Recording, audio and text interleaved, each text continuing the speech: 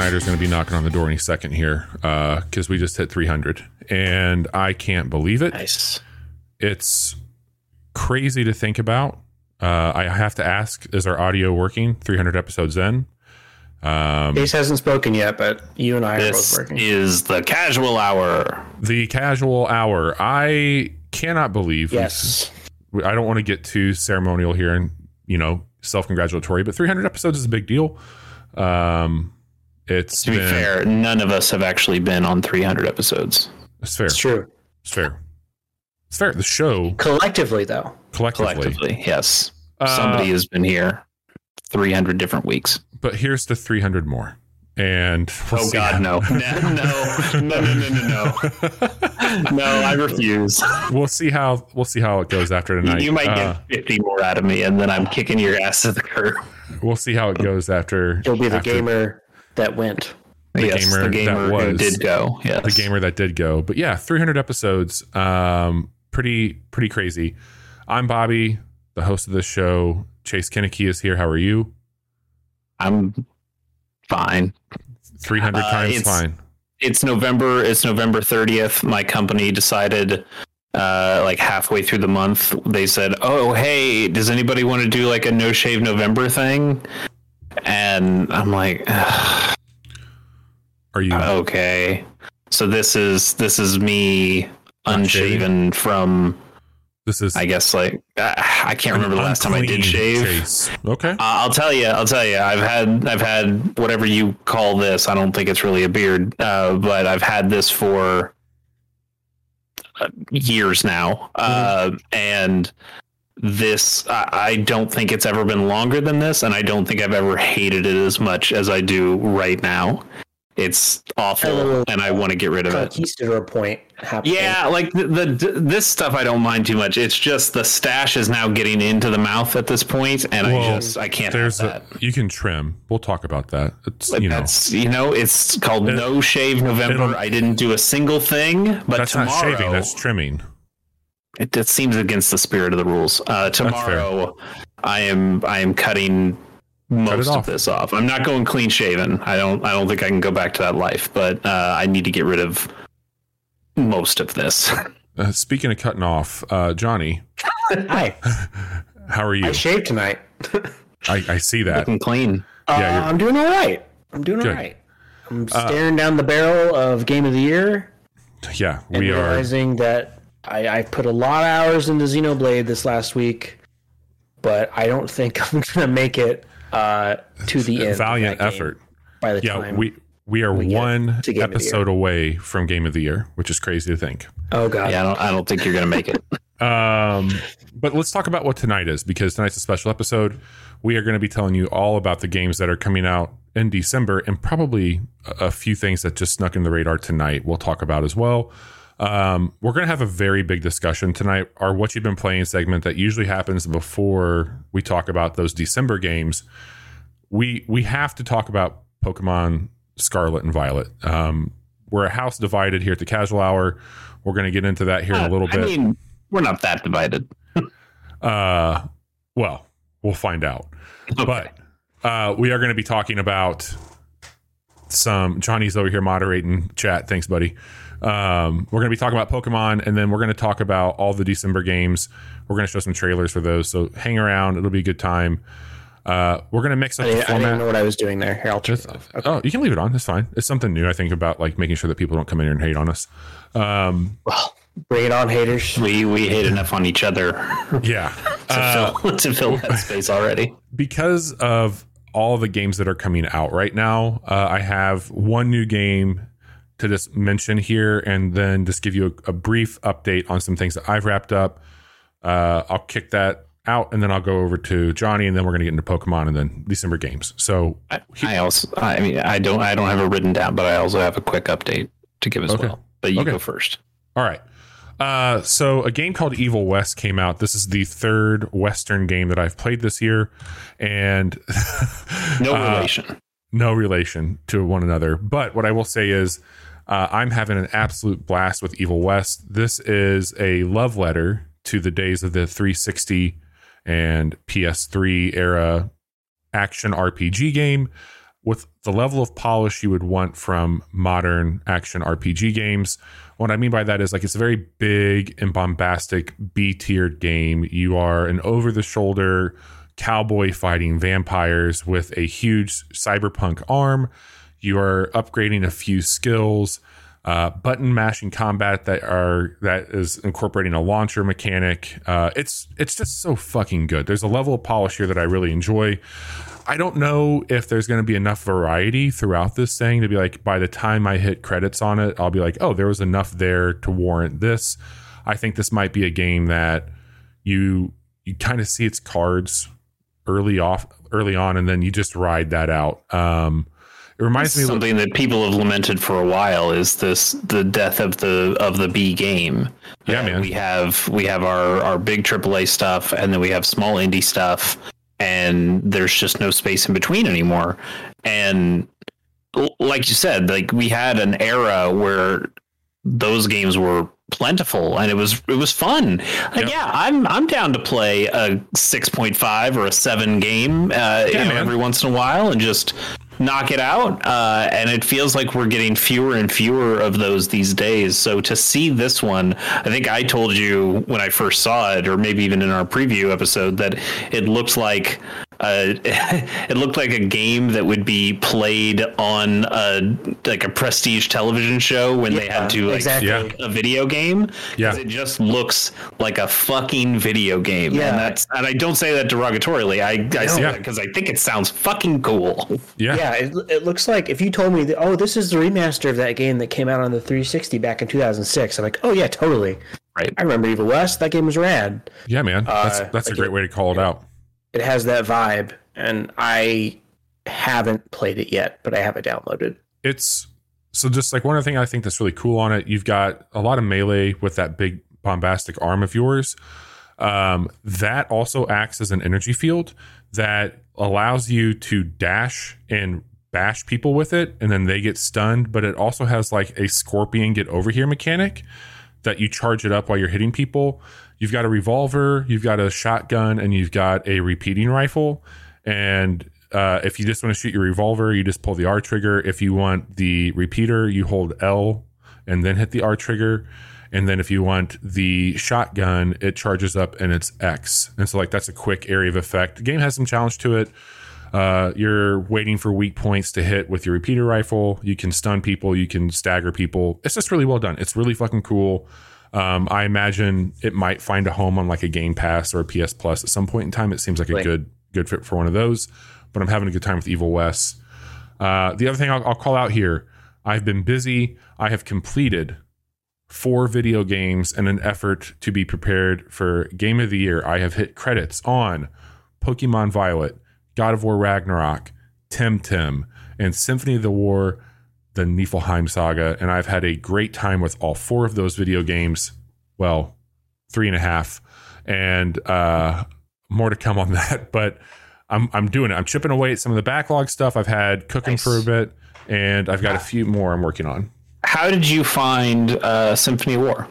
I love that game, man. I think the story's fine. It's very, very grandiose and it's very weird. But I really liked that game a whole lot. I had a blast with it. I think I played maybe 90% of that on my Steam Deck as well, which was really cool. It felt like the right place to play that game. That's the only place I've played it.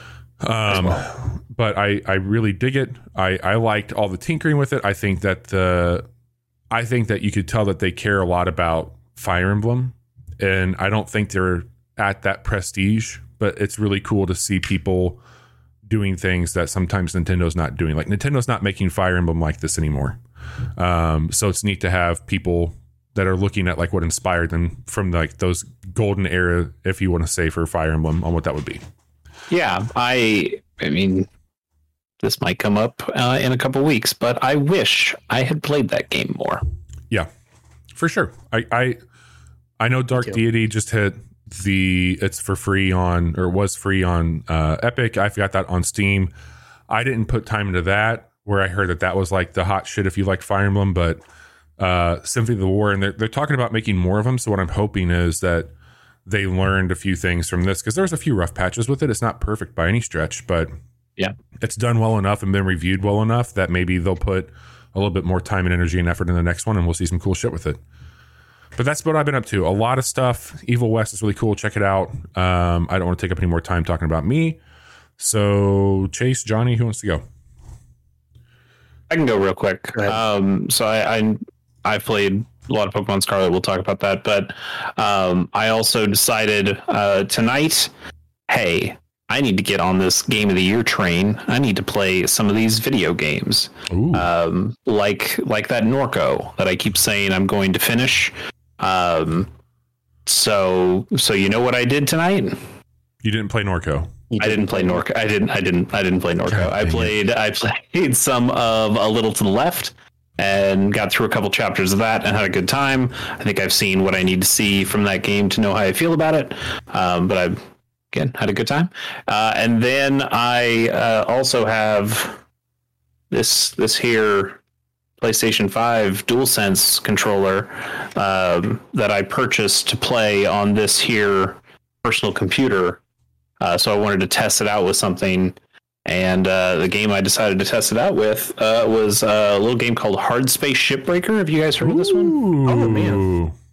Yeah. So I just went to the tutorial. I didn't play very much of it, but well, to be fair, I read the entire terms and conditions of the Lynx contract, which Pretty good, right?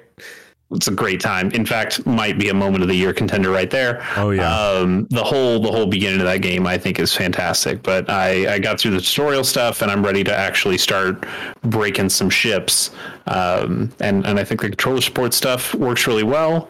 And Steam handles that really nicely, where it switches everything to the X triangle, circle, square stuff. There's an app I'll send you on Steam. It's like $2, and it's a pretty robust detailer for using the DualSense on stuff. So I'll shoot that to you, and maybe you can check it out. The other thing I'll let you know is, like, any game that comes over from Sony to that platform, I've noticed if you're using the DualSense, like when I played Deathloop on Steam, like it still has like the adaptive triggers. And I do wonder how playing something like Pentiment would be with that controller. If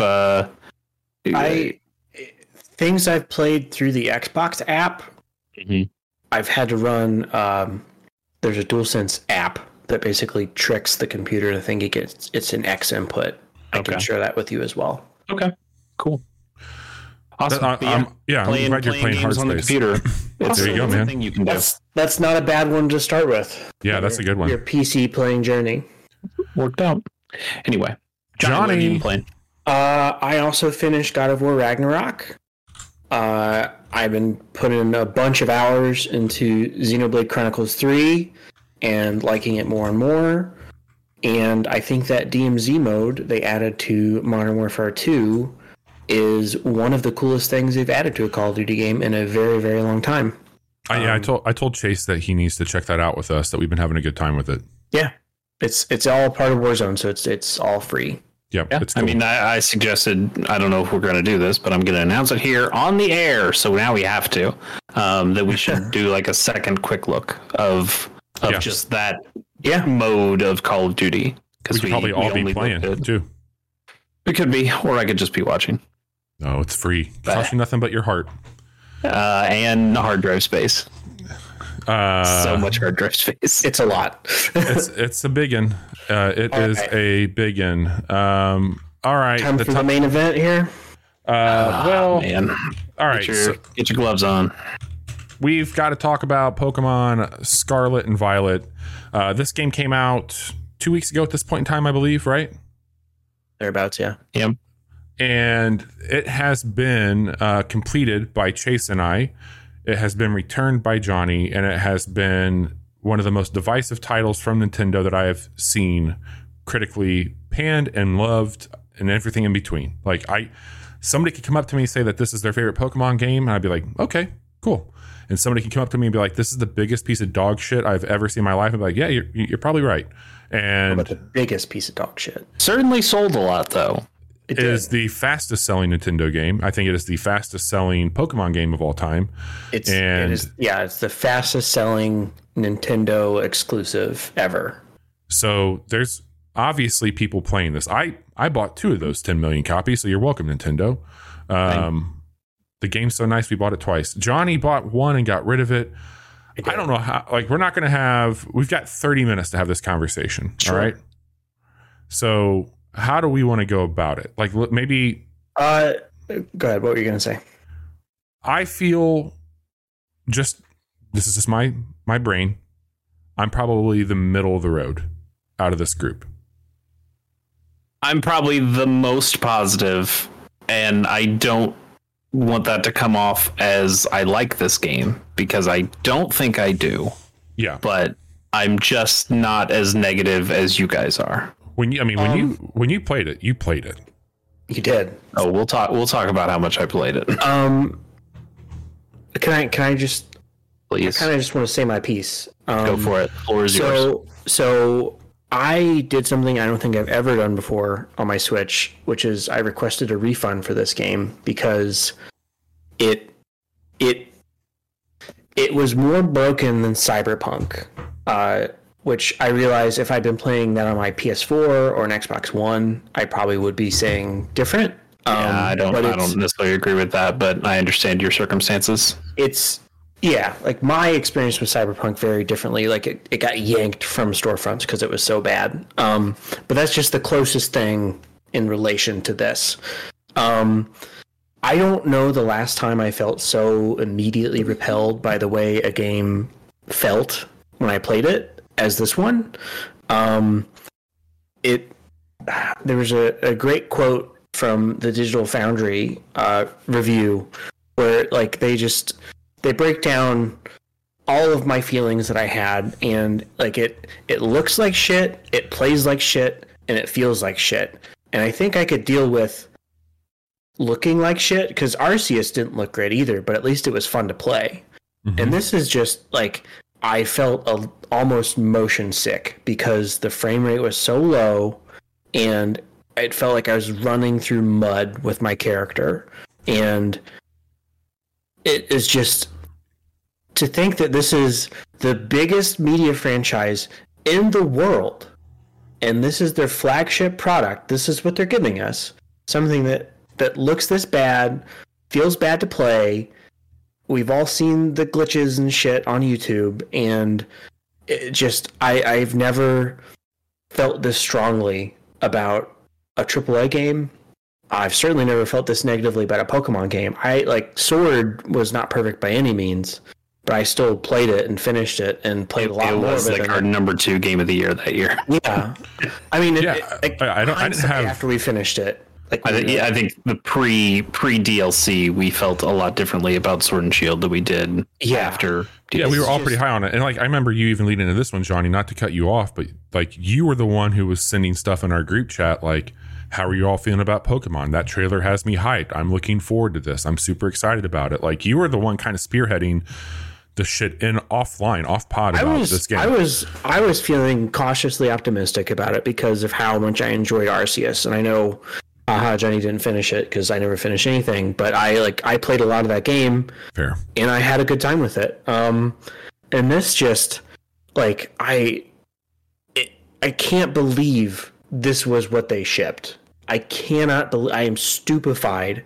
Like, and is it just a matter of they don't have that much people working at Game Freak who can finish it? Like, it's not a money thing. Like, they could hire people to come or outsource shit to other studios. It's the fact that it can't even run at a full 720 handheld or 1080 docked. It has to be downscaled, and it looks so bad. Like the fact that it looks like, you remember those old adventure games when like the background images will be moving? Pepperidge Farm remembers. A much slower frame rate. It's just like I just was looking around, and I'm like, how did this happen? Like, you mean the flag that's not moving until you get close to it? Yeah, and like that's not. I think Arceus had that shit too.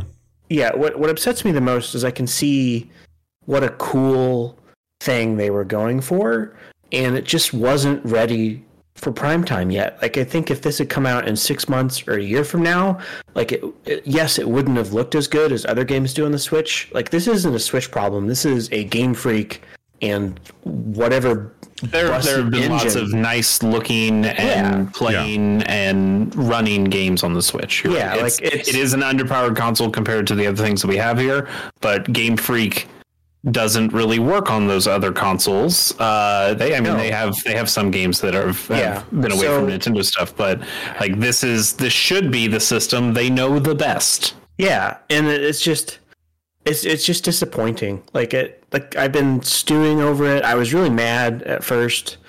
And then the further I get away from it, like the more I'm just like, I feel like they took Pokemon away from me. Like they made a game that I felt like I'm be wasting my time, because the whole time I'm playing it, I'm just mad about how bad it looks and runs and feels to play. Even though there are some cool ideas buried in there that I've read about and I've heard others talking about, like I'm sad I'm missing out on this experience. And I will say, like, if they patch it, like if they make it run better, I'll buy it again gladly and play it. Like it's just I don't know. I didn't want to waste my time playing something I would hate the entire time I was playing it, when I have all these other games that I know run well, that I could spend my time with. So it wasn't like I don't know what's going to get fixed with this. I can tell you that we just got a patch today, Bobby. Yeah. Well, we got a patch coming before we started recording, so I'm sure it's all fixed by now. It's been a long time since Johnny was filibustering this whole segment. Yeah, so he said he heard that we only had 30 minutes to talk about this. You've got all of it. You've got a big thing. Can I just take 5 minutes and pass it off to you? Because sorry, go ahead. I feel out of the group, I'm the harshest critic of the Switch. I'm also probably the biggest stickler for, like, I want the big, beautiful graphics. Like, Johnny, you like that stuff too. Chase, you appreciate it. But I think we've always given me shit about, like, the half steps, all that stuff. So your graphics whore. Whenever I saw this game, it absolutely looked like dog shit. I haven't had mainline Switch games crash on me like this did. And I was really put off by it. It felt hard to play. I agree with Johnny. And I'll be more specific here. Chase and I talked about it when we played on stream. I wish that they would let you know that you can upgrade things on your traversal abilities early in the game so you know where to go, because that solved a lot of the problems by having fast travel and also the ability to climb and do shit on your Pokemon. Having that being said, what I feel is going on with this game is being it's really upsetting, because this game has the best stories in any Pokemon game that I've played. It has some of the more interesting Pokemon, I think, in recent years, especially with the Paradox Pokemon and what they have going on with that. I think it's cool that you can play with your friends, but that felt incredibly wasted. Like, it really sucked this week, Chase, when we streamed, because it's like, all right, well, we're both here together. I guess we can do some raids. And it really was reminiscent of the time that we try to make, like, Animal Crossing feel better for us when we would go to each other's islands, but there's not a whole lot you can do while you're there. You're experiencing something in real time together.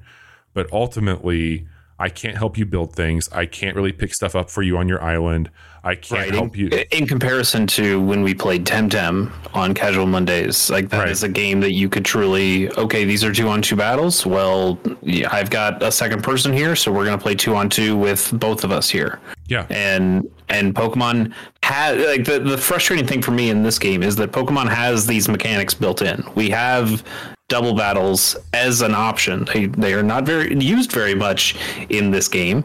They are still there, but that feels like something that you would have done or should have done if you're having a multiplayer mode in this Pokemon game. Because when you go in to another player's world, there is literally nothing you can do together. You are just kind of in the same instanced world and doing things individually.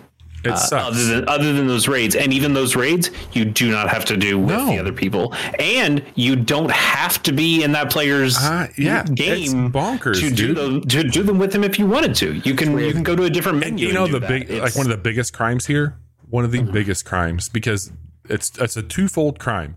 The DLC for Sword and Shield sucked ass, but there was something in the second DLC that was really kick ass, and that's kind of that run-based dungeon.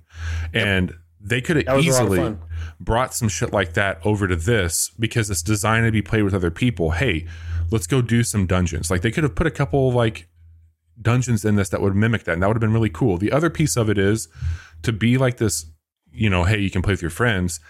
It's the most tame and underwhelming customization of a character they've put out ever, where you can change gloves, shoes, hats, and glasses. That's about it. But you've got 4 looks, and it's like everybody looks the same. So when you have this world that you're supposed to be sharing with people, they're all going to be riding one of 2 Pokemon, and they're all going to be wearing the same outfit. And it just looks so weird knowing that I would have loved to have the ability to ride a fucking, I don't know, Growlithe or something like that.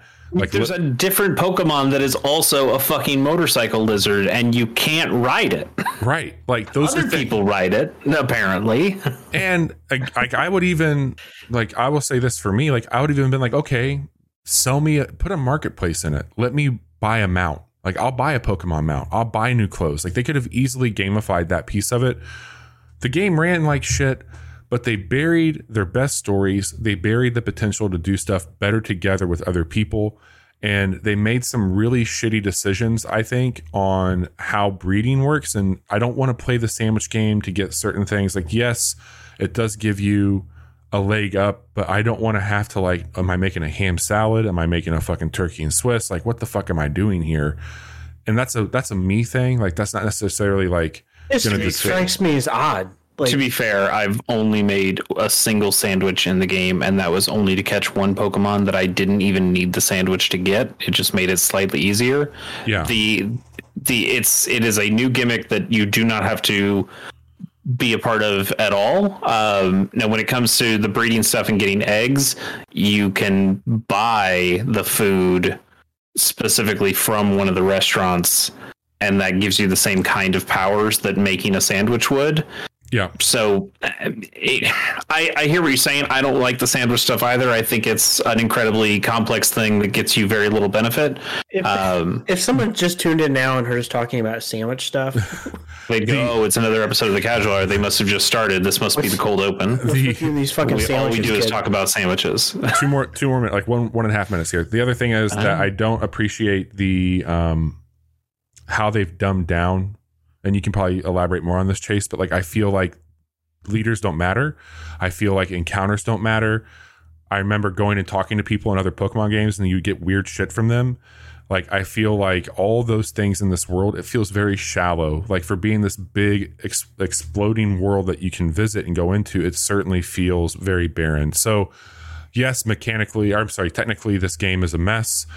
Yes, it's ugly to look at, but it sucks because the moments that shine through this, the story, some of these Pokemon, the potential of multiplayer, are just afterthoughts. So, Chase, you've got the stage. It's yours. Okay, I want this to be more of a conversation. I don't necessarily want me to just ramble for 15 minutes about things. So feel free to jump in when you can. But one, it's absolutely a technical mess. I'm not here to defend it at all in that regard. I do think you two are PC poisoned at this point, and I disagree with that, man. I don't know if I agree with that. Yes, I like to look at graphics, but this thing's a fucking dumpster fire to look at. I don't know. I had some slowdown that was whatever. Like, it wasn't really affecting the game. It's not, if this was a first person shooter and it played like this, okay, I understand. Like, yeah, I can't shoot anything like this. I can't react, but this is a fucking Pokemon game. It's not really a big deal. I don't like the way it looks. I think other games certainly look better. Other Pokemon games have looked better, but I find the frame rate stuff disappointing, but not a big deal. Yeah, dude, like, I'm not surprised, like, by that statement from you, but like, it's a fucking PC poison. Well, it's not only that, dude. Like, you're PC poison or not. I mean, this game. Johnny's over here, and like the other game he's playing right now is Call of Duty Modern Warfare. Like, that game is the shiniest, smoothest thing you've ever seen. On this. I'm playing a lot on my Switch right now, and I can tell you, I don't feel at all the way and Xenoblade running around the world, which like is it capped at 30, like once you dip below 30 frames a second is when it can have actual the frames aren't even the worst problem, dude. Yeah, like they have copy and paste fucking PS2 era textures. Like absolutely. The art direction is weak. I've it's had flat. Characters fall through environments. I've had missing environments. I've hit so many Pokemon that weren't there, that were just invisible. Like it's an absolute mess. Yeah, the frame rate sucks ass, but this game looks like absolute dog shit. And that has nothing to do with my PC poisoning. That's just, it's gross looking. I don't know. It's certainly low res, and it's got some bad textures. It's got some of those like tiled textures for the cliffs and things like that. That just era. It looks rough. I'm not going to argue with you there. But it just kind of stopped bothering me at some point. It was just something like, okay, whatever, it's fine. I still prefer, I mean, you guys know this about me. I prefer the pixel-based Pokemon games. I want a top-down view. I want to have fucking tiles and a D-pad. This is not what I want out of my Pokemon game. I will say, I think you could make more games in the Let's Go style. And absolutely, I don't see why they threw away that style, which I think worked relatively well. I think Let's Go has a lot of issues as well mechanically, but that game looked good. And felt good to you don't like the tater tots?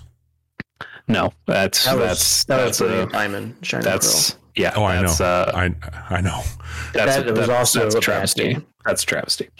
I wrote these notes when I was like halfway through the game. I'll tell you, I didn't just see credits. I saw credits after credits. And then today, before we recorded, I finished the Pokedex. I got all 400 of the fuckers, including the one that you have to go around the world and keep finding the Korok seed like gimmick 1,000 of those. You found 1,000 of coins and 400 Pokemon. Yeah, I mean, some of them. Yeah, you gotta have 999 of these coins that are materials that get dropped by the Pokemon when you defeat them. You need to have 999 before you can evolve the thing. But when you can defeat some and you get one, and you can defeat others and you get 70. It's like, it happens. It's fine. It sucks to go around the world like that, but it is something to do and explore around the world, which I can't. There's not much other reason to go around and explore the world in this game other than that, so I kind of don't mind it, even though it was pretty mindless. I think my main problem with this game is from a philosophy standpoint. Bobby mentioned not knowing or wishing that you had the information of where you got the extra navigation abilities, and I agree to an extent. I mean, they're pitching this as an open world game. You kind of want to go wherever you want to go, and that's fine. But Game Freak also has a very specific way they want you to play this game, because they have specific levels of Pokemon that don't change. So you go into one area and you go, whoa, these guys are level 50. I'm not ready for this. And then you go to another place after you've already done a couple gyms and went, oh, these guys are level 20. This is way too easy. What am I doing here? I think it could use some sort of push in a direction of here's what you should be doing. I mean, they have a section on here that's for accessibility when you're getting new moves for Pokemon, and it just has an advice section where it goes, hey, you probably don't need this move, or hey, this might be a better move than this one that you're using. And I feel like this could use a hey, where do you think I should go next kind of button or feature.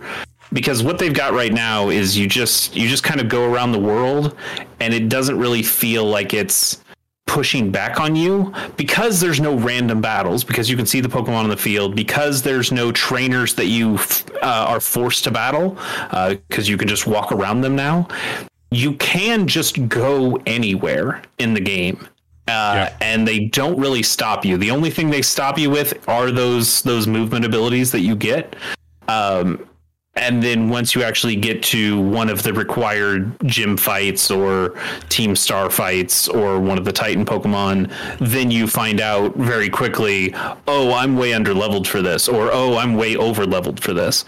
And I just found it to be kind of a bummer as I'm going through the world that I didn't feel like I was progressing in an interesting way. I felt like I was just going around and seeing something and going, oh, I guess I need to grind more, and going out and grinding. It would have been no problem at all on the map to put a skill range. Hey, 20 to 30 or something like that. Like, not that the overworld should have been like, hey, Pokemon are Pokemon. You'll see a skull over their head if they're not, if you like something like that.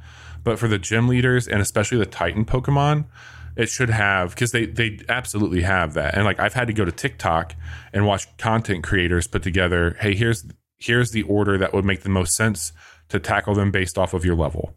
And like, I should not have to wait for somebody else to make that video when Game Freak could have easily been like, you can get like Breath of the Wild, you can go to Ganon as soon as you walk out of there. You could go to the highest ranked Titan on this game if you wanted to, but they let you know you're going to get your dick kicked in if you do that. And that's the thing here. They don't tell you that.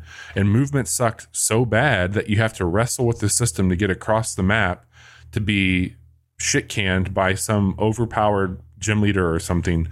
That's, and I mean, to be fair, you know, getting your dick kicked in is a part of that game. Other open worlds have had to deal with this. Like you said, Breath of the Wild says we don't mind that you get your ass kicked because it teaches you something. You know, Dark Souls does a similar thing. Fallout New Vegas does a similar thing. I'm not ready for this space. And unless I want to really challenge myself and play up to a super high level, then I have no business being here. And I can see that as an option. I just don't think the game has enough infrastructure to support playing that way in an enjoyable manner. Can I ask why you finished it like you did? Because what compelled you? Because it was there. I don't know. Because 400 didn't seem like that many Pokemon in comparison to some of the other games that I've played. Did you pull a Latte Larry? Did you finish this out of spite? Because not really. I mean, because I returned it after 3 hours. No. By the end of the game, I dare say I was having a decent time with it. I found the hunt, especially for like those last 100 Pokemon, to be a good time. Of okay, where do I need to find these using the habitat feature on the Pokedex, which I don't think is amazing, and then looking up some stuff online to go, okay, where are these things? Where can I find them? What do I need to do for them? I found some of that stuff to be interesting. I wish that was baked in a little bit more to the game of looking for a mysterious Pokemon or having some sort of quest, having anything to do in the game that there's just not much that it's pushing you towards. It gives you 3 goals at the beginning of the game: defeat these 5 Team Star people, defeat these 8 gyms, which that's Pokemon, I get that, and then do these 8 Titan Pokemon. It might not be 8, it might be another 5, I can't remember, it doesn't matter. But after that, there's nothing. It's not, oh, hey, here's like a little side story and you're gonna tackle this. There's no, hey, you just got to this city, let me teach you a little bit more about this city. It's just, oh yeah, I'm in this city and now I'm out of this city. They also feel like it felt very feels half done. It kind of does, and I think it has some other features that just feel like it could use a little bit more polish. Bobby mentioned that some of the Pokemon are really interesting, and I agree. The Paradox Pokemon, I think, are kind of cool. There are a couple of Paldean versions of Pokemon, like Wooper and Tauros, and I always like seeing the regional variants. That's a cool thing. In this game, they also have Pokemon that are somewhere in between, where they're like, hey, Wiglet is obviously supposed to be a Diglett, but we're not calling it Paldean Diglett. It's a whole new species, but it's also basically this other thing. But it's also not a Paradox Pokemon, because those we also have, and those are a different thing, but they also are kind of, hey, this is definitely that Pokemon, but we're just not calling it that Pokemon. It's a Paldean Diglett. There's no fucking way it's not a Paldean Diglett. It's so stupid. It's weird. And they've got a similar one for Tentacruel, and that's here. Watch this, Chase. Johnny, you've seen Wiglet, right? Yeah. What's it look like when it evolves? Oh, I don't know. I haven't seen its evolve form. Just take a guess. Take a guess at what you think Wiglet would evolve into. Is it called a Wugtrio? Yes. What do you think it looks like? A Dugtrio. Well, it looks like three Wiglets. Yeah, it's the exact same thing. Yeah, they turn red instead of white, but it is, hey, there is one thing that sticks out of the ground, and now there's three things that stick out of the ground. It's the exact same thing. This is a family podcast. It's fine. I think the design of Wiglet is cool. It feels very unfocused and messy to have three different styles of what do we call these Pokemon that are obviously riffs on previous Pokemon that we have, and hey, I don't know, just put them in any one of these buckets. It doesn't really matter. And that just, it's not laziness. It's just messiness. And I feel like the whole game suffers from a lot of this. Mechanically, I think they sold their soul to make an open world game. And it kind of works as an open world game, but it's a really empty open world game with very little to do, and very little to do when you bring in a friend. And so it just feels a little shallow to me. Yeah, it's like despite they did having it because a lot they of things felt like in it. They had to, and not, or maybe they just needed more time. Like I told you all at the beginning of this getting announced, Arceus was one of the highest points in a Pokemon game that I've had in decades. Like, I felt really nostalgia at the same time. Like, there was an essence of capturing there that felt really reminiscent of the early days of Pokemon for me. I loved that. And then there was other games like Coromon, Temtem, Ublis this year. I was like, hey, there's enough people because for a long time, Pokemon clones have been absolute garbage, and a lot of them still are not great. But this year, for me personally, I've had some really high moments playing other games that are heavily that would not be here today if it wasn't for Pokemon. And so it's just a bummer that I have this game that should be something special not stand up, in my opinion, to the games that I've played before it. One of being, like Arceus. Like, that is, there's so much good happening in that game. There's some problems, but there's a lot of good there as well. It's just a bummer, man. I just have a couple more things to mention before we move on. I know we're getting close to when we wanted to move on. Bobby, you mentioned that the gym leaders feel underdeveloped, and I think I think the gym leaders themselves look cool. Like there's a handful that I think are really memorable. Like there's a Salaryman one, Larry. Yeah, he's good. I know how people feel about VTubers, but I think Iono is one of the more personality filled ones, gym leaders, and certainly one of the more memorable ones of this cast. The problem is that most of the gyms just feel kind of pointless, that you're in there. There's only one real trainer to fight in most of them, and that is the leader. And they make you do they make you do a bunch of ridiculous mini games to get to that. Like the first one, the first one I did was the bug leader, and they make you play a bad mini game where you're just playing the worst game of Rocket League you've ever played, trying to move this giant olive into a soccer goal, and it plays like garbage. And then once you do it, they go, okay, yeah, well, I guess you passed the test, you can fight the gym leader now. God. And it makes them all feel really that's so stupid. It's just anticlimactic. I want somebody saying, hey, you're light years away from facing Brock, and then having to have a fight and fight through a gym a gym with people in it until you actually get to face the leader. I want that drama, and there's just very little drama. There's another one where you have to play like a Simon Says game. There's a couple where you have to actually do some fights. There's one gym that is exclusively double battles that I think is pretty good, especially because that's the Ghost gym leader, which I think is one of the tougher fights. Also, one of the cooler gym leaders, her hair is literally like woven to look like a fucking skeleton.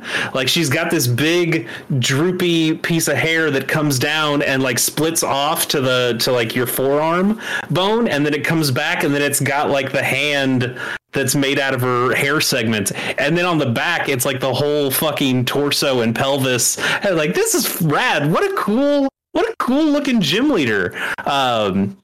But it's just hard to get behind any of them because you don't really see them very much, and you don't get the gravitas of their gyms. You kind of just go into this exact same looking lobby, talk to them once, do a silly mini game, and then fight them.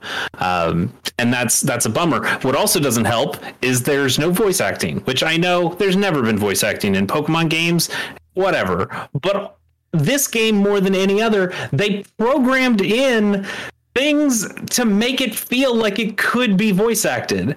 There's lip flaps that are going on that kind of match what the people are saying. There are pauses, like there are parts where like the person is animating and looking like, hey, I'm about to talk, and just nothing comes out of their mouth, and it's just this one more than any other field where the guy's singing.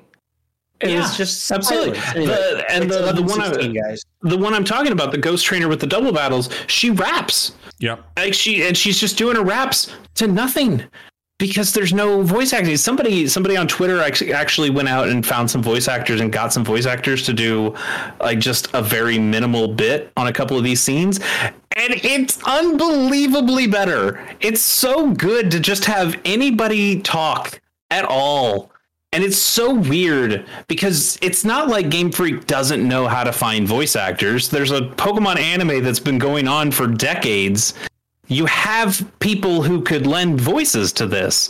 You built the game in a way that looks like it supports voices, and then you just didn't have any voices. And it's the weirdest thing. It's so weird. It's so damn odd. One last thing.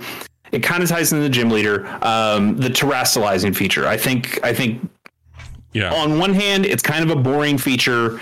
It's the same handful of hats that can go on a Pokemon to change its typing. I think the mechanic itself is actually kind of cool in how it can affect type matchups.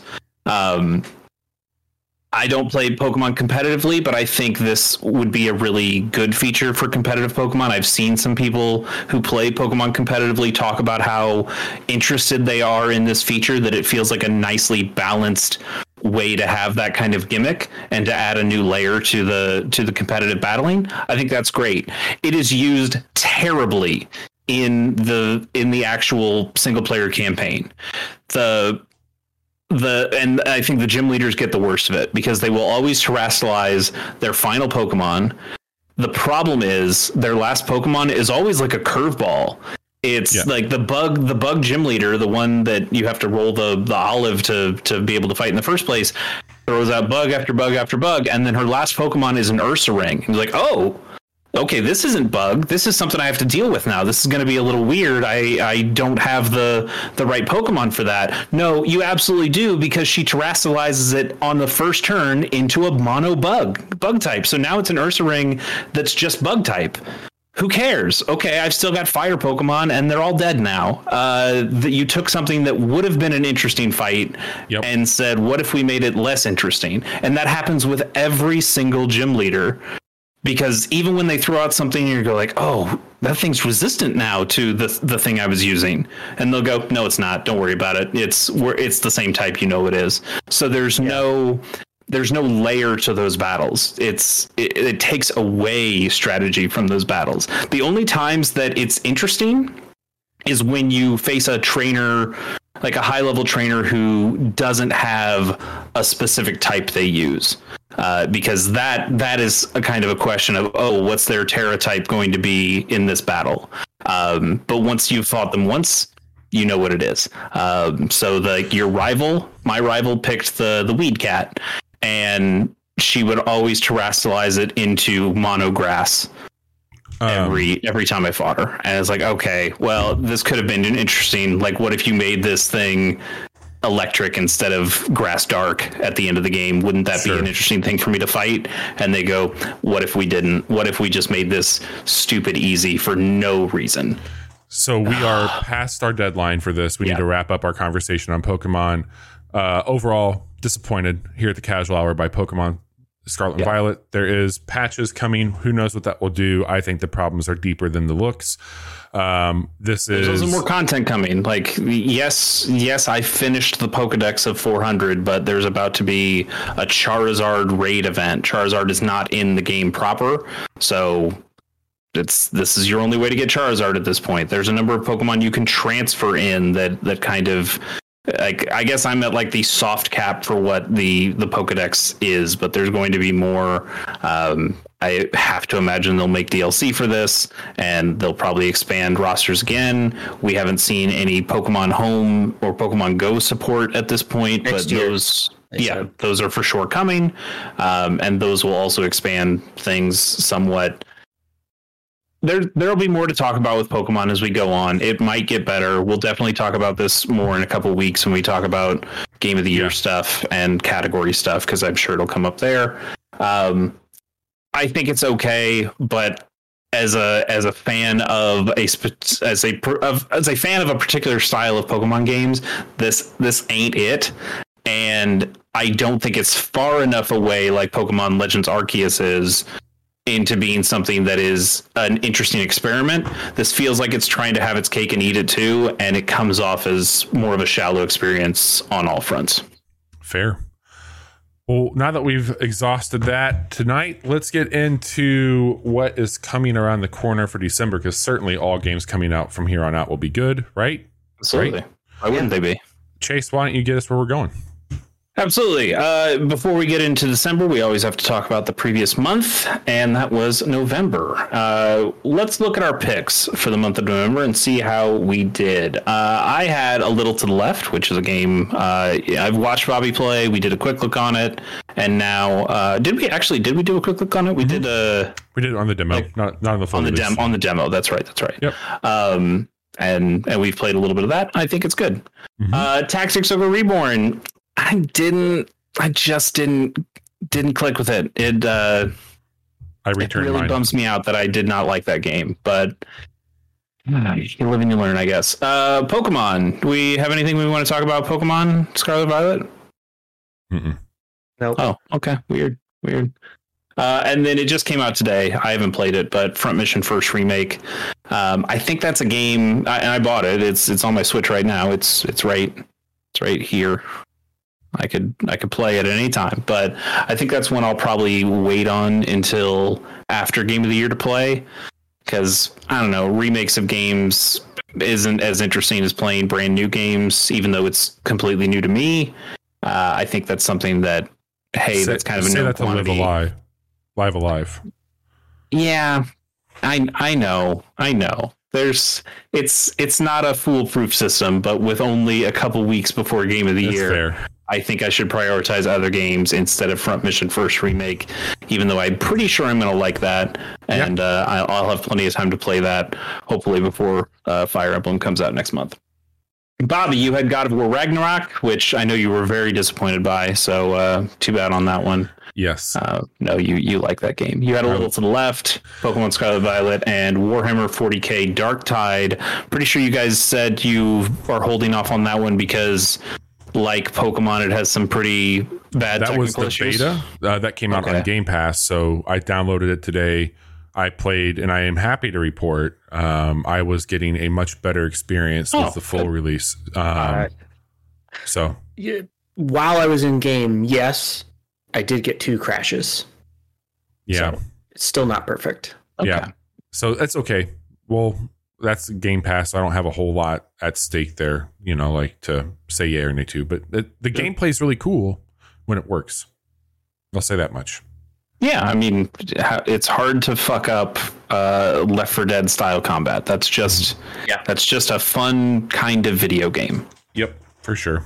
Then Johnny, you also had God of War Ragnarok. You also Warhammer 40k Darktide. You also had Pokemon Violet, and you also had A Little to the Left. Anything you want to feel about any of those before we move on? I need to play A Little to the Left before we do Game of the Year, probably. It honestly won't take you that long. I got halfway through the game basically within like a couple of hours.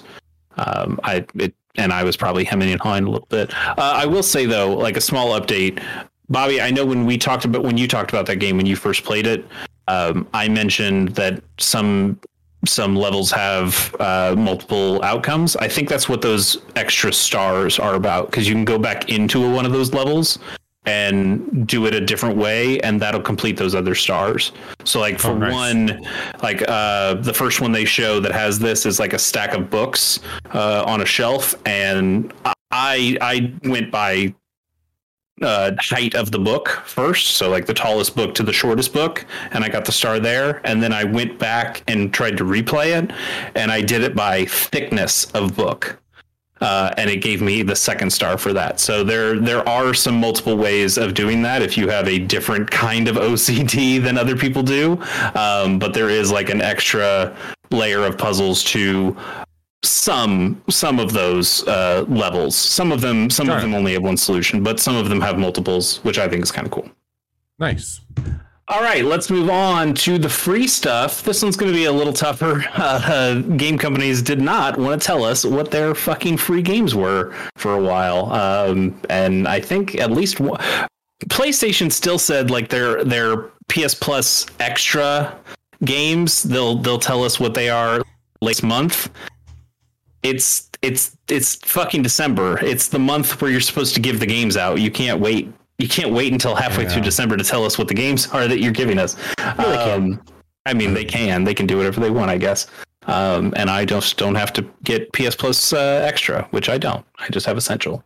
And if you have PlayStation Plus Essential, here's what you can get. You can get the Mass Effect Legendary Edition for PS4, which also works on your PS5. I mean, Mass Effect Andromeda is not part of that collection, so it's good. It's good collection. Good collection of games. Biomutant for PS5 and PS4.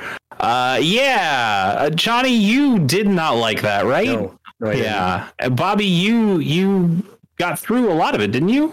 No. I got it for $3. Okay. I still did not like it. You get it for free. Do you think it's worth it? I only put in like maybe 3-4 hours of that. Yeah. Okay. But it did get us a friend of the show. The Potato Lion, fair enough, has been hanging out with us because of that game. And that's what it's all about, right? It's the friends that we made along the way. It's the friends we made along the way. And then I mean, a Strand game. Yeah.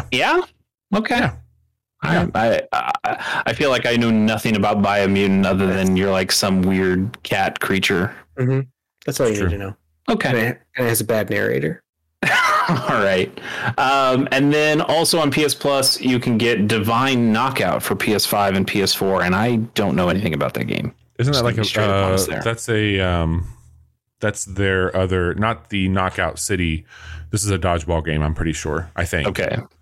I mean, when it's called Knockout, I assume it's a dodgeball style game, but I know nothing about it. On Xbox Games with Gold, you can get Colt Canyon. Bobby, did you... For some reason, I feel like you've played this, or I watched you play this at one point. Like it's like a Western style game, top down. You play as like a little white silhouetted character, and you shoot things, and like pixelated blood spurts out of them. Colt Canyon? Yeah, I'd never heard of this game. I hadn't heard of either of these games. No, I have not played Colt Canyon. Okay, I must have seen it somewhere else, but I definitely have seen somebody play Colt Canyon before. I think that looks kind of cool.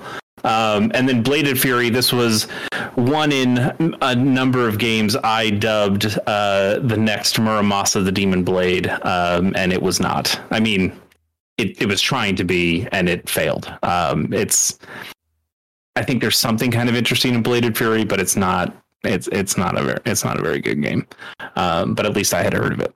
So I've got one up on Polygon, who put a story out today that was like, we don't know what these games are either. Saw that. I think that was kind of shitty to say, but whatever. Bobby, you want to hit us with a couple of Game Pass things here? Yeah. Today we did get Dark Tide, as we called out, so that dropped today. But coming December 2nd, Johnny, Hello Neighbor 2. So excited. We also get Chained Echoes on December 8th, and we get High on Life on December 13th. Okay, and we will touch upon all three of those games in the December preview. So let's just get into that preview right now. First, a couple quick things that we don't even need to show videos for. Inscription, we know it. That comes out tomorrow or yesterday if you're listening to our Friday release of this podcast. Inscription is getting ported to Switch. We like Inscription. I'm interested to see how that port handles some of the out of game, like when you're dealing with some PC file stuff. I know Doki Doki Literature Club has a similar type of thing in it, and that also got a Switch port, so it's possible. I just am interested to see how they did it. I'm not going to buy it there. I've got it on PC, and I think that's probably just where I'll end up playing some Inscription when I am ready to get around to it. Also on the 1st, the Outbound Ghost is coming to Switch. This game came out in September of this year. That Paper Mario alike that has you playing as a ghost. I think that game looks cool. Again, I have it on my Steam Deck, so I'm probably not going to pick up the Switch version. But cool that more people can play good Paper Mario style games. There needs to be more of those, and Nintendo is kind of getting back to giving us those, maybe at this point, but probably not. I don't know. Let's move on. On the 1st, Romancing Saga Minstrel Song Remastered is coming to PC, Switch, PS4, PS5, iOS, and Android. This is going to be tough. This is a remastered version of the 2005 PlayStation 2 game. That PlayStation 2 game is itself a remake of the original Romancing Saga that came out in 1992 on the Super Famicom, which I don't think got an American how these people look. Release. I don't like the way they look at all. I kind of like it. I think they look like little freaks, and I kind of like it. I hate the way they look. I've never played a Saga game. It feels like an RPG classic mainstay that I've just missed out on. I know it's a very long-running franchise. I've had some people tell me a while ago that Romancing Saga 3 was a good one to get in on. That game is also out on Switch. It's been out on Switch for a long time. I own it on Switch, and I just haven't gotten around to it, which sounds par for the course for me. But this is the first game, I guess, in the series. So if that matters to you, if you want to try to get into Romancing Saga, maybe this is one to try. But yeah, these people look like little freaks. Yeah, they're bad. They're very bad. On the 2nd, Callisto, the Callisto Protocol comes to PC, PS4, PS5, Xbox One, and Xbox Series X. This is the game that grinds you up in its gears, right? They made a Dead Space. The folks that made a Dead Space made a Dead Space. Yeah. That at one time was in the PUBG universe and now is no longer in the PUBG universe, I believe. Correct. Something like that. Yeah. Are you guys going to pick this up? My cousin picked it up, so therefore I have it, and therefore I will try it. Okay. I know like none of us are like the biggest survival horror people, but this seems to be a big release that people are pushing pretty hard. Like this had ads on the last WWE pay-per-view, so it's mainstream, baby. The person I Steam library share with picked it up, and I think the person I share on the PlayStation with is picking it up there, so I will have 2 places to play it without having to pay for it. Nice. Also on the 2nd, Marvel's Midnight Suns is coming to PC, PS5, and Xbox Series X. I'm just happy there are games that are exclusive for the new consoles. That is not something we see a lot. So it's nice that that's coming. I mean, look, this is they say it right on the trailer. This is from the devs of XCOM and XCOM 2. I like those games quite a bit. I know we've all talked about how we're up and down with Marvel at different times in our lives. This game looks. This game has a pedigree that makes me excited to try it.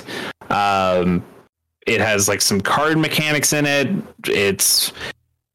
Bobby and I are going to play this on Casual Mondays. Bobby's picking this up. We're gonna see more about this game and learn about it real soon. Bobby, how are you feeling about it? Dude, I'm so pumped. This thing's getting really good reviews. The more I've this is the most I've watched of the combat, by the way. Like, I knew I was going to pick this up based off the pedigree with it. They sold me on the initial, like, this is going to be turn-based tactics.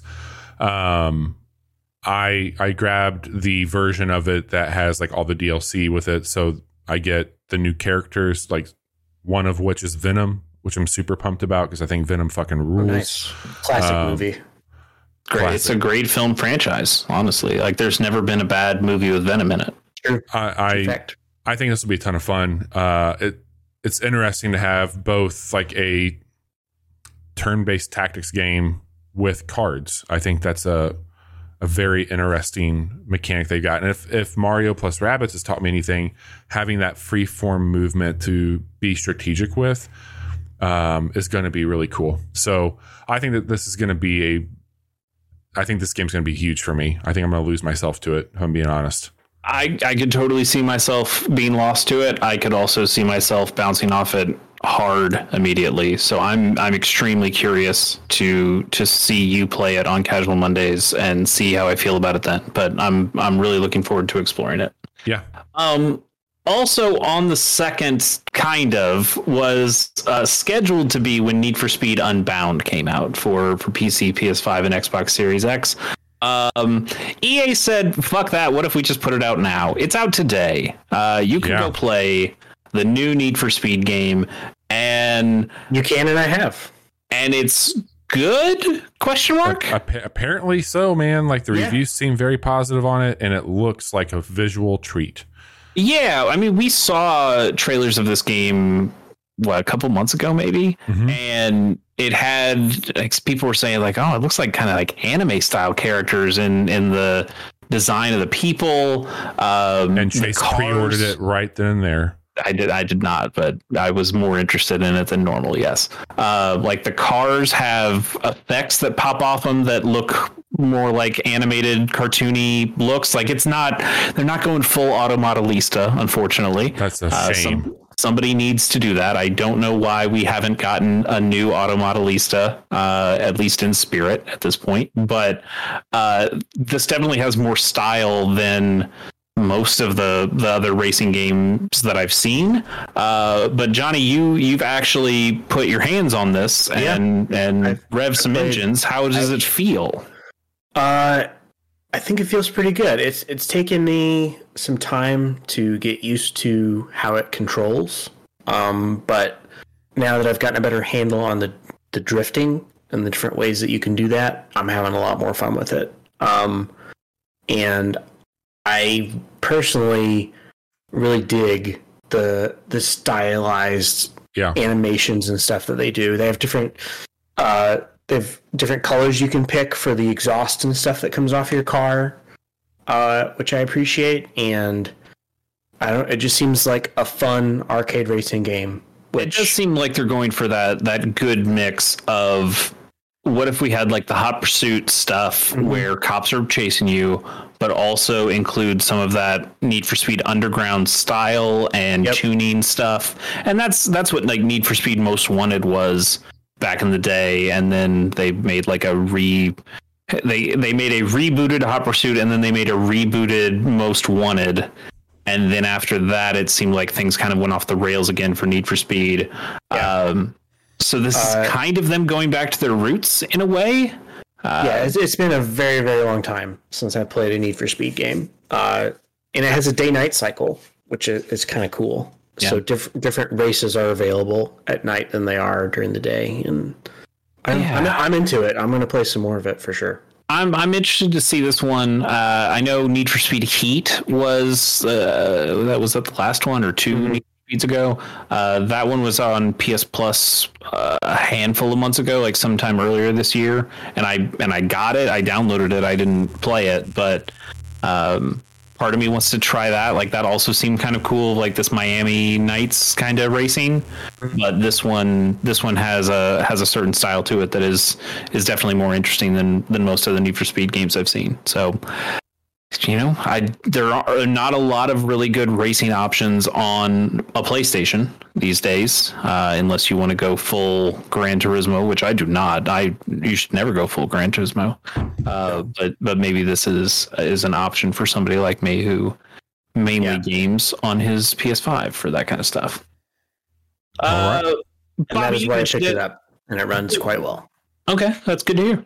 Bobby, you mentioned it on game as a Game Pass game, but 12.6, King's Return, baby. Hello Neighbor 2 coming to PC, PS4, PS5, Xbox One, and Xbox Series X. Johnny, does your child know that this game exists? He does. He played the alpha of it on my computer. This thing has been advertised on Game Pass for a year. It's been able to be pre-downloaded for a year on Game Pass. He actually was playing some original Hello Neighbor the other day and laughing at. He's like, Dad, remember how much you hate this game? It's like, yeah, I do. I really do. After all this time, have they fixed the first Hello Neighbor at this point? I don't know. Okay, it's been. They did make like something in between though, right? There was like an evolve situation. What the hell is this thing? Or was like a roguelike thing at some point, or something like you're playing as kids and someone's the neighbor, I think. Okay. I don't know. Jude played a little bit of that, but he didn't stick with it. Well, I can't wait for you for us to do some check-ins and see how your son is liking Hello Neighbor 2. I'm sure it's going to be an instant cult classic like the first one was. We'll see about that. Absolutely. On December 8th, another Game Pass title, Chained Echoes, is coming to PC, Switch, PS4, and Xbox One. I kind of remember seeing something about this, but when I was re-looking up the trailers and seeing this, I'm like, oh, okay, like, yeah, this looks like a decent, like, standardish JRPG thing that some Western studio is going, oh, what if we tried to make, like, a Chrono Trigger? And I'm like, yeah, okay, this looks fine. I'm kind of into what I'm seeing here. And then in the trailer, it's probably coming up here real soon, like the characters just get into the fucking armor mech suit things, like medieval mech suits, like an Escaflowne kind of thing. And I was like, oh shit. Oh God, this is that game. Holy shit. I think this looks kind of rad, and I wanna see more of this. I don't think I have time to play a big JRPG style game, but like, yeah, they get into those armor mechy suits, and I'm like, I want that on my Switch. I want to play that game. So we're gonna see. You don't want to just play it on your Steam Deck with Game Pass that you could have, or on your PC with Game Pass. I guess I do have Game Pass. I could just play it on those other places, but I kind of want to play it on the Switch though. God, Chase, you Switch poisoned. It's fair. No kidding. I'll give you that one. It's how I'm comfortable playing games. It's how I've been playing games for a while now. I love. If only modern consoles had 2 joysticks and fucking 4 buttons to input. What a fucking thing. It's more than that. It's not having to deal with settings and not having to worry about how a mouse move happens in a touchpad format. It's just knowing that the controls are baked into what this game is supposed to play like, that I can turn it on, that it boots up, that it's not going to get some weird crash unless it's Pokemon. Then it will have weird crashes all the time. Dude, you are an anomaly to me. Move on, please. Fair enough. On the 9th, Dragon Quest Treasures is coming to the Nintendo Switch, that console that Bobby loves. This appears to me to be an offshoot of the Dragon Quest Monsters series, and but also pretty sure this is Eric. I mean, it says it's Eric, so it's obviously Eric, but I'm pretty sure this is the same Eric from Dragon Quest 11, the thief character there. Yeah, it is. So, cool. but it's like a weird prequel thing, and his sister's there. I mean, I don't think anything in this game is actually going to affect or reference the events of Dragon Quest XI, other than, hey, Eric is in it, and people thought Eric was a cool character. It's just canon. I mean, I agree. But yeah, this seems like a weird, silly thing. Bobby, I think you were telling me you were kind of interested in this. What has this has you interested here? I like Dragon Quest. This looks like a neat take on that. I think it graphically looks cool. I don't quite know what to expect from like the combat on it comparatively to the other ones. It looks to be a bit more action oriented than those, and I've picked up some of the tactic stuff on iOS from those guys. But yeah, this is one that I've had on my list to wait and see what the critics are saying about it. But it looks like it could be really fucking cool. As like, I haven't played a lot of the Dragon Quest, but the most recent ones that I've been playing, this looks all right. I think my problem with Dragon Quest stuff in general, I just don't love the monster design in a lot of these. And this game specifically, it's about collecting the monsters in like some, not quite Pokemon, but it is an action RPG where you have the monsters fight on your side. And I just like Drakis and Slimes and a lot of these things just don't appeal to me much in that way.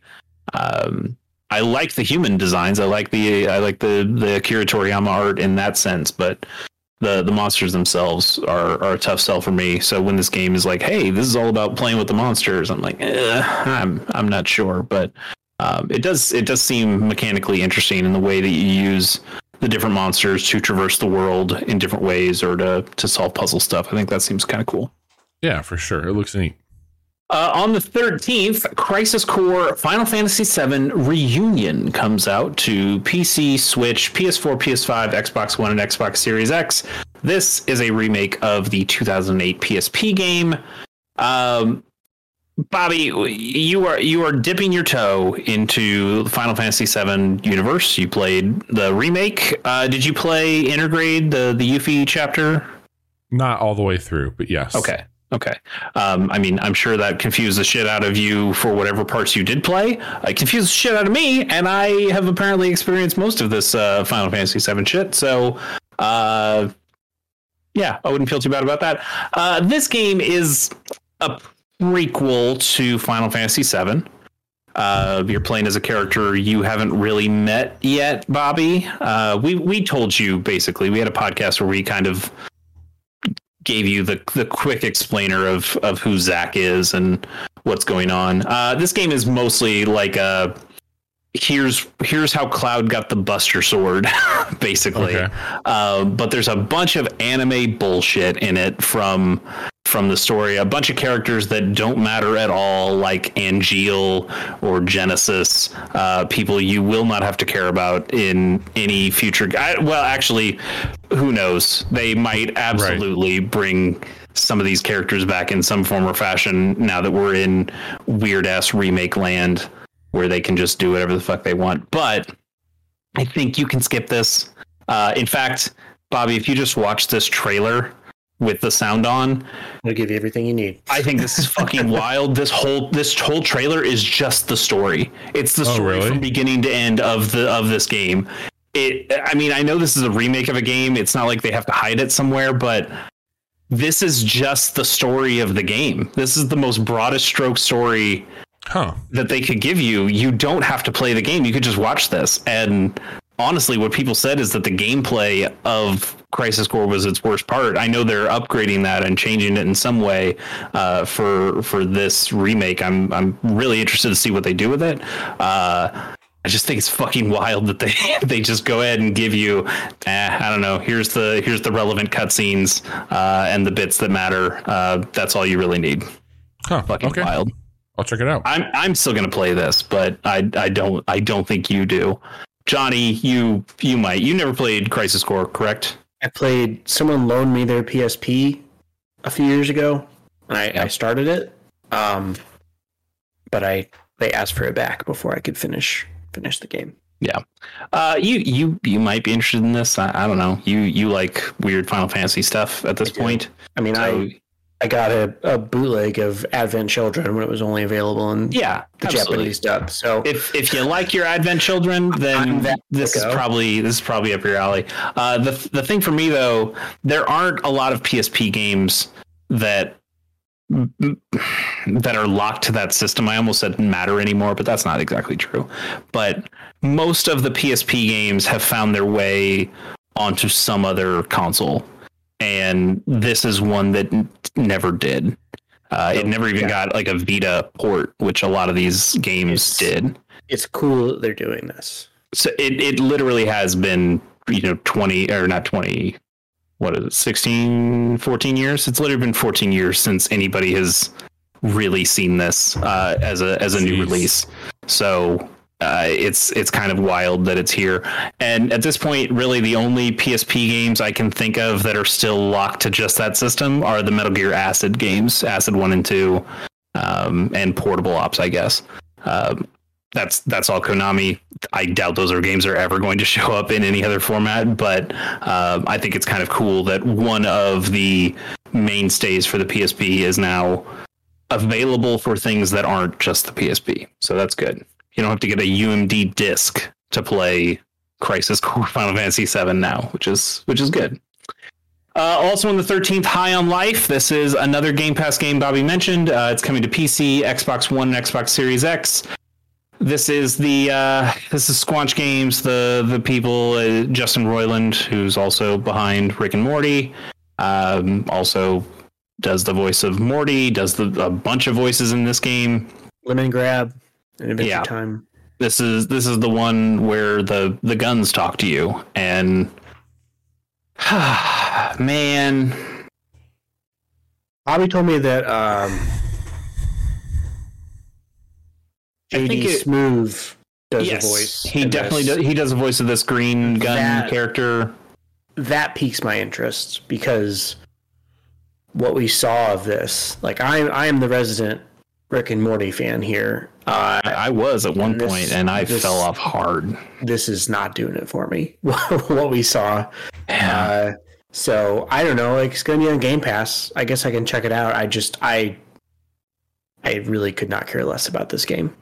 I mean, as a person who is way into Oddworld Stranger's Wrath and thought it was fun to have guns that talk to you, I guess in that game it was the ammo that talked to you, whereas this game it's the guns. Slightly different. But also thought that one of the coolest things in Cyberpunk 2077 is the gun that talks to you. Yeah, absolutely. One of the cooler things in Borderlands 2 are the guns you can find that talk to you. I think that's a cool concept. If the fucking Rick and Morty guy wasn't a part of this, I think I'd be 1,000% more excited for High on Life. But yeah, it's just not my tempo. Also, just from the gameplay stuff, like gameplay trailers we've seen, not in this one exactly, but that boss fight looked incredibly boring and just lots of stuff that was coming up behind you that you have a limited field of view that you would never be able to see, and you just have to kind of guess what's going on. Maybe they fixed that at this point. That's an old trailer, but it's also a $60 game. Well, not if you have Game Pass. Not if you have Game Pass, but it's still like it doesn't. I don't know. That just seems odd. I don't know. I wish I was excited about this thing, and I just can't because of the people who are a part of it.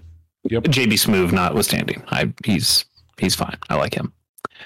I didn't put this in here. That would be me. Because I strictly did not put this in here for specific reasons. Joke's on you, bitch. This is. Go ahead and tell us about the game that we've all played before. This is the updated version of The Witcher 3 for modern consoles and PC. It is including not only just better looking graphics and that sort of thing, it is also including things cosmetically from the Witcher television series. There's a couple other new beats here. Chase, I think it's on the note. Let me pull that note up really quick. It will have stuff from the series, as we talked about. It's also going to have new quests and cross progression that lets you bring your saves from other platforms. So I don't know if there's stuff lingering in the cloud somewhere from my PS4 playthrough of The Witcher 3. that I could bring over to PS3 or I'm sorry to play to PC, I would definitely check that out. That could be interesting to see. It might make it easier for those folks that did pick up the Switch, because I know that had cross progression with Steam, but now that they have this opened up for everything, it could be, easier to. Man. Yeah, if I could bring my Xbox save to the PC, that'd be pretty cool. So that comes out on December 14th. This is also a free update, which is great. So they're adding all that stuff into this game. I don't know. I think that they'll probably change the SKU to be like the complete package of The Witcher 3. Now will just be this version if you have the appropriate hardware for it. So a lot more to it than just an up-res, it seems. So worth checking out. Cool. And then we have a handful of games that don't have specific dates on them, but we're at the end of the year. They say they're coming out in 2022, even though that's probably a lie for a lot of these at this point. The first one, they've said December. They said December this month. Like this month, They said, hey, it's coming out in December. So I believe it's coming out in December. We just don't have a specific date. You're looking at it right now. It's Sports Story coming to the Nintendo Switch. We talked about this before the podcast, but I think we all feel a certain amount of trepidation with this. I know Bobby and I enjoyed Golf Story a lot. It was one of our favorite games the year. And Johnny, I know you played some of it. Yeah, I liked it. This has been something we've been hyped for a very long time. Years. And it's taken years for it to for us to even hear about it. We went years without hearing anything about it. Yeah, it was nothing. Updates have been very slow, and it wasn't until this Nintendo Indie World that we got earlier in November that we even saw this much of the game. But there is so much that this trailer shows that it's not just the golf, it's fishing and dungeon crawling and BMX, and I think they said there's soccer, there's some volleyball, there's some cricket shit that's going on in here. There's so much shit happening. Yeah, it's way too much, man. It's way too much. And I think our worry is just to know whether this stuff is being handled with enough care for each of the things. This seems super ambitious. I know this is a small studio. I mean, I know they've also had 5-ish years to work on this, so maybe they have had time to give all this the due it's required. But I want this game to be good so badly, and I'm very cautious about what I'm seeing here because it all looks good. I just don't know how you pull it off. Yeah, we'll see. Yeah, for sure. We will see.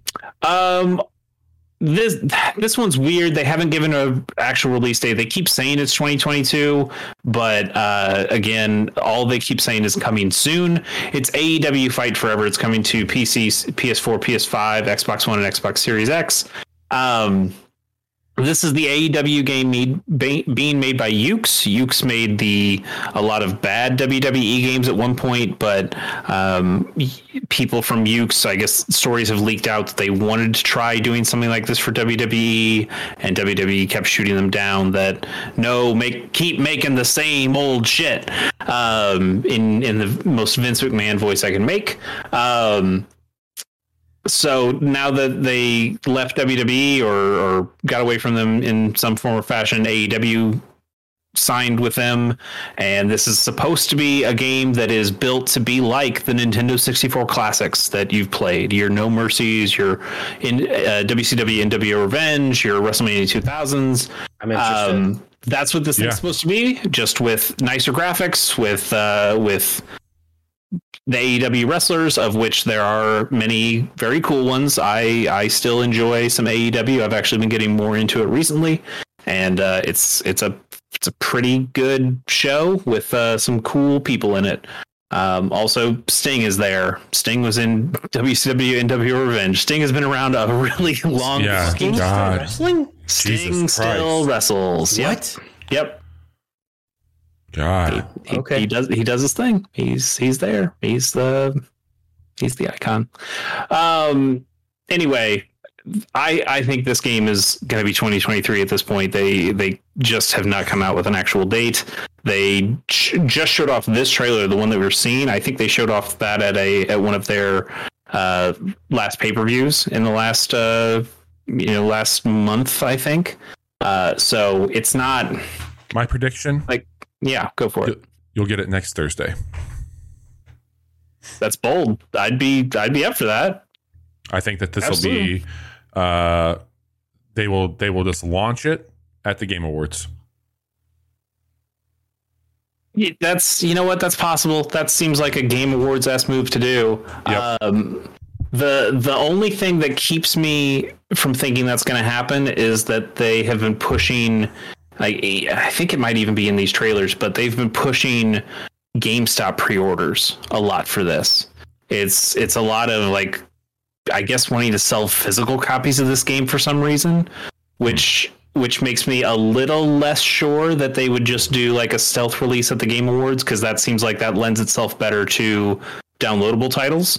I mean, there will definitely be a downloadable version of this game, but I feel like they have been trying to push the physical stuff so much that we'll see. I think that'd be really cool if it released during the Game Awards. I would play that game immediately and probably have a lot of fun with it. Oh yeah.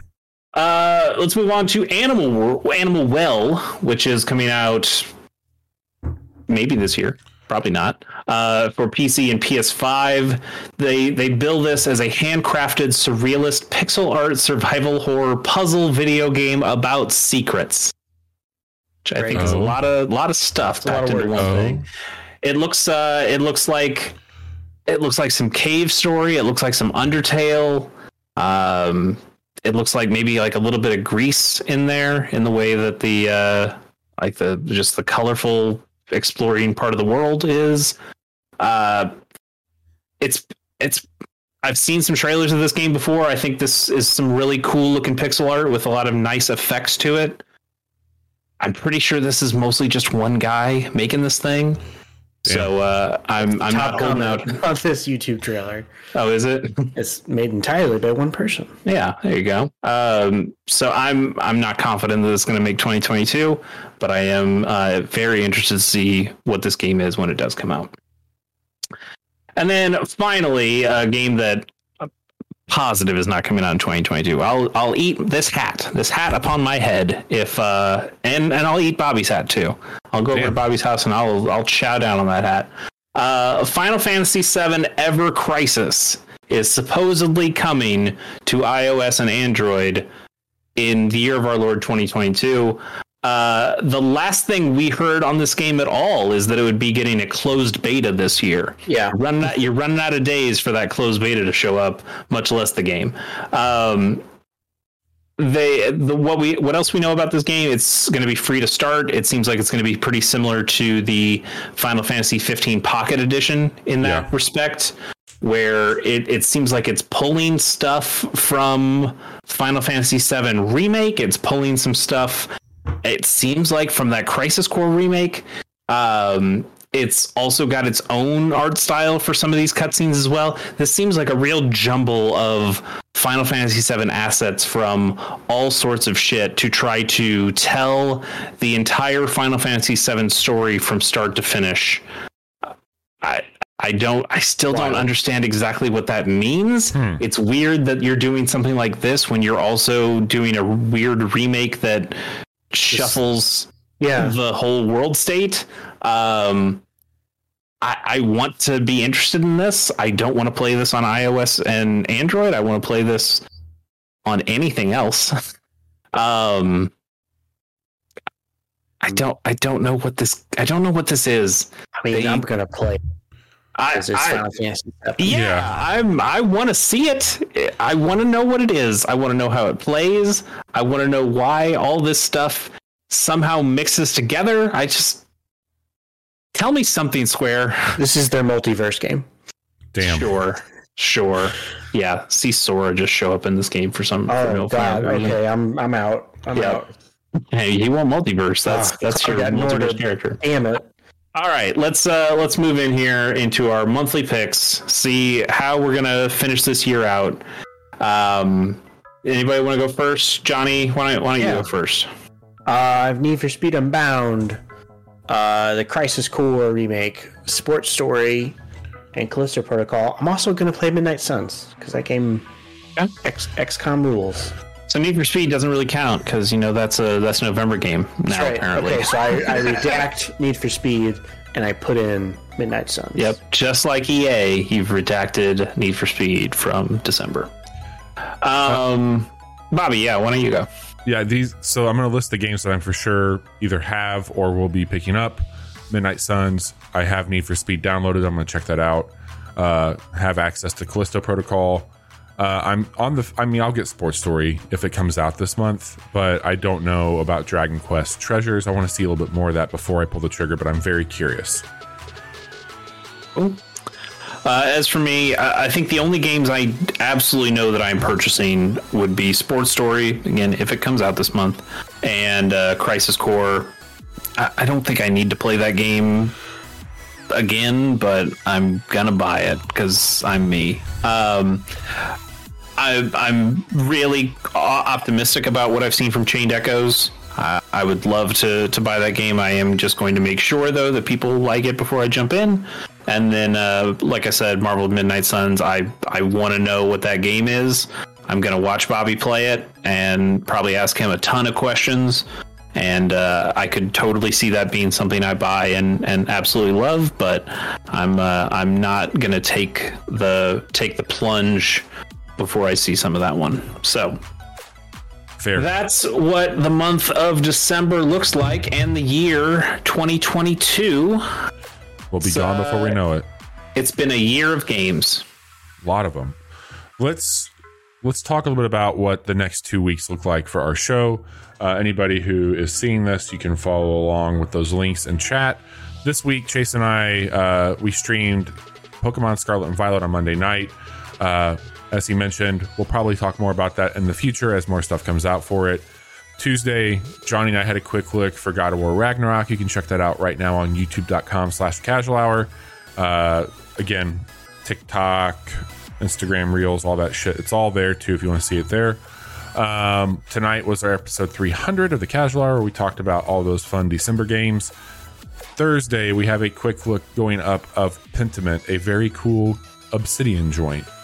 And Friday night, depending on how the game continues to perform, will be we're aiming to play Warhammer 40k Darktide on stream. Johnny and I, we've got a few backup plans there, but that is our current strategy for this week. Next week, however, Chase has already talked about it a few times.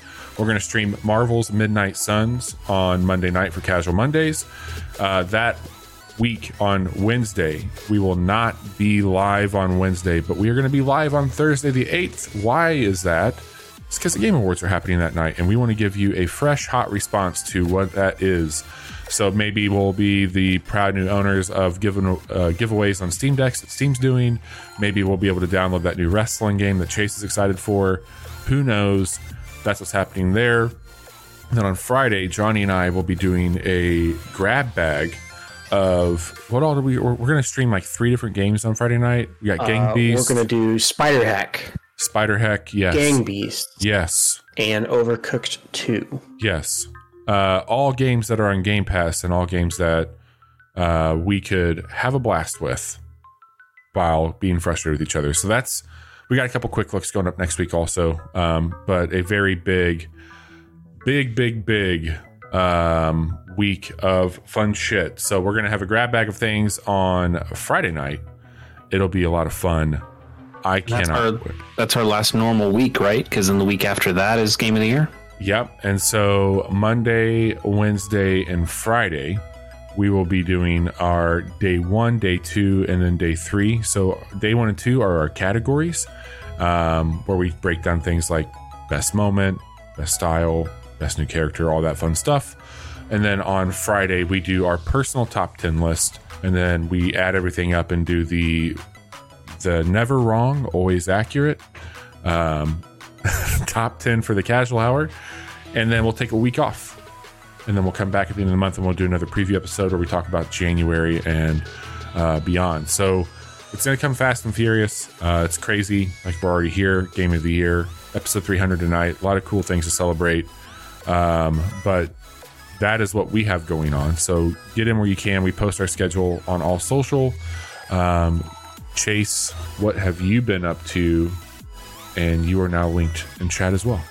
Nice. Yeah, nothing too much to report. A lot of Game of the Year cramming going right now. But one thing that I will be doing is a new episode of Pilot Program, my podcast where my good friend Pierce Corshane and good friend of the show are talking about television pilots. We're going to watch the first episode of every TV show ever made. We are 2 episodes in so far. We watched Seinfeld for our first episode. We watched The Boys for our second episode. And now we decided, Pierce decided, I want to make that point. Pierce decided that we should watch the January 1993 debut of WWF at the time, Monday Night Raw. So right. we're gonna watch some fucking wrestling, some early 90s wrestling. That's not the best times for wrestling, I'm gonna tell you that. And that'll be a fun episode as we talk about how you put on a nationally televised wrestling show.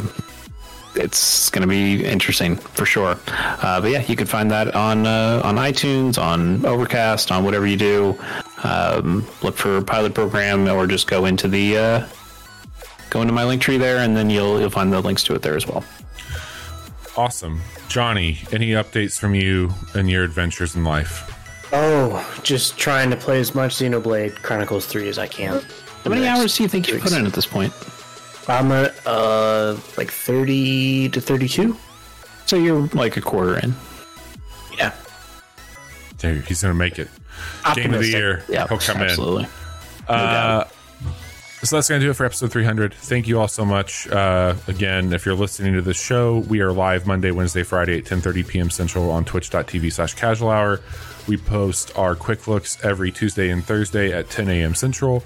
And if you're watching this and you want to catch up on some of our other stuff, you can find our podcast wherever you listen to podcasts. Search Casual Hour. We're there. Thank you both. We will be back Friday night with some more Warhammer 40k Darktide. Take care, everyone.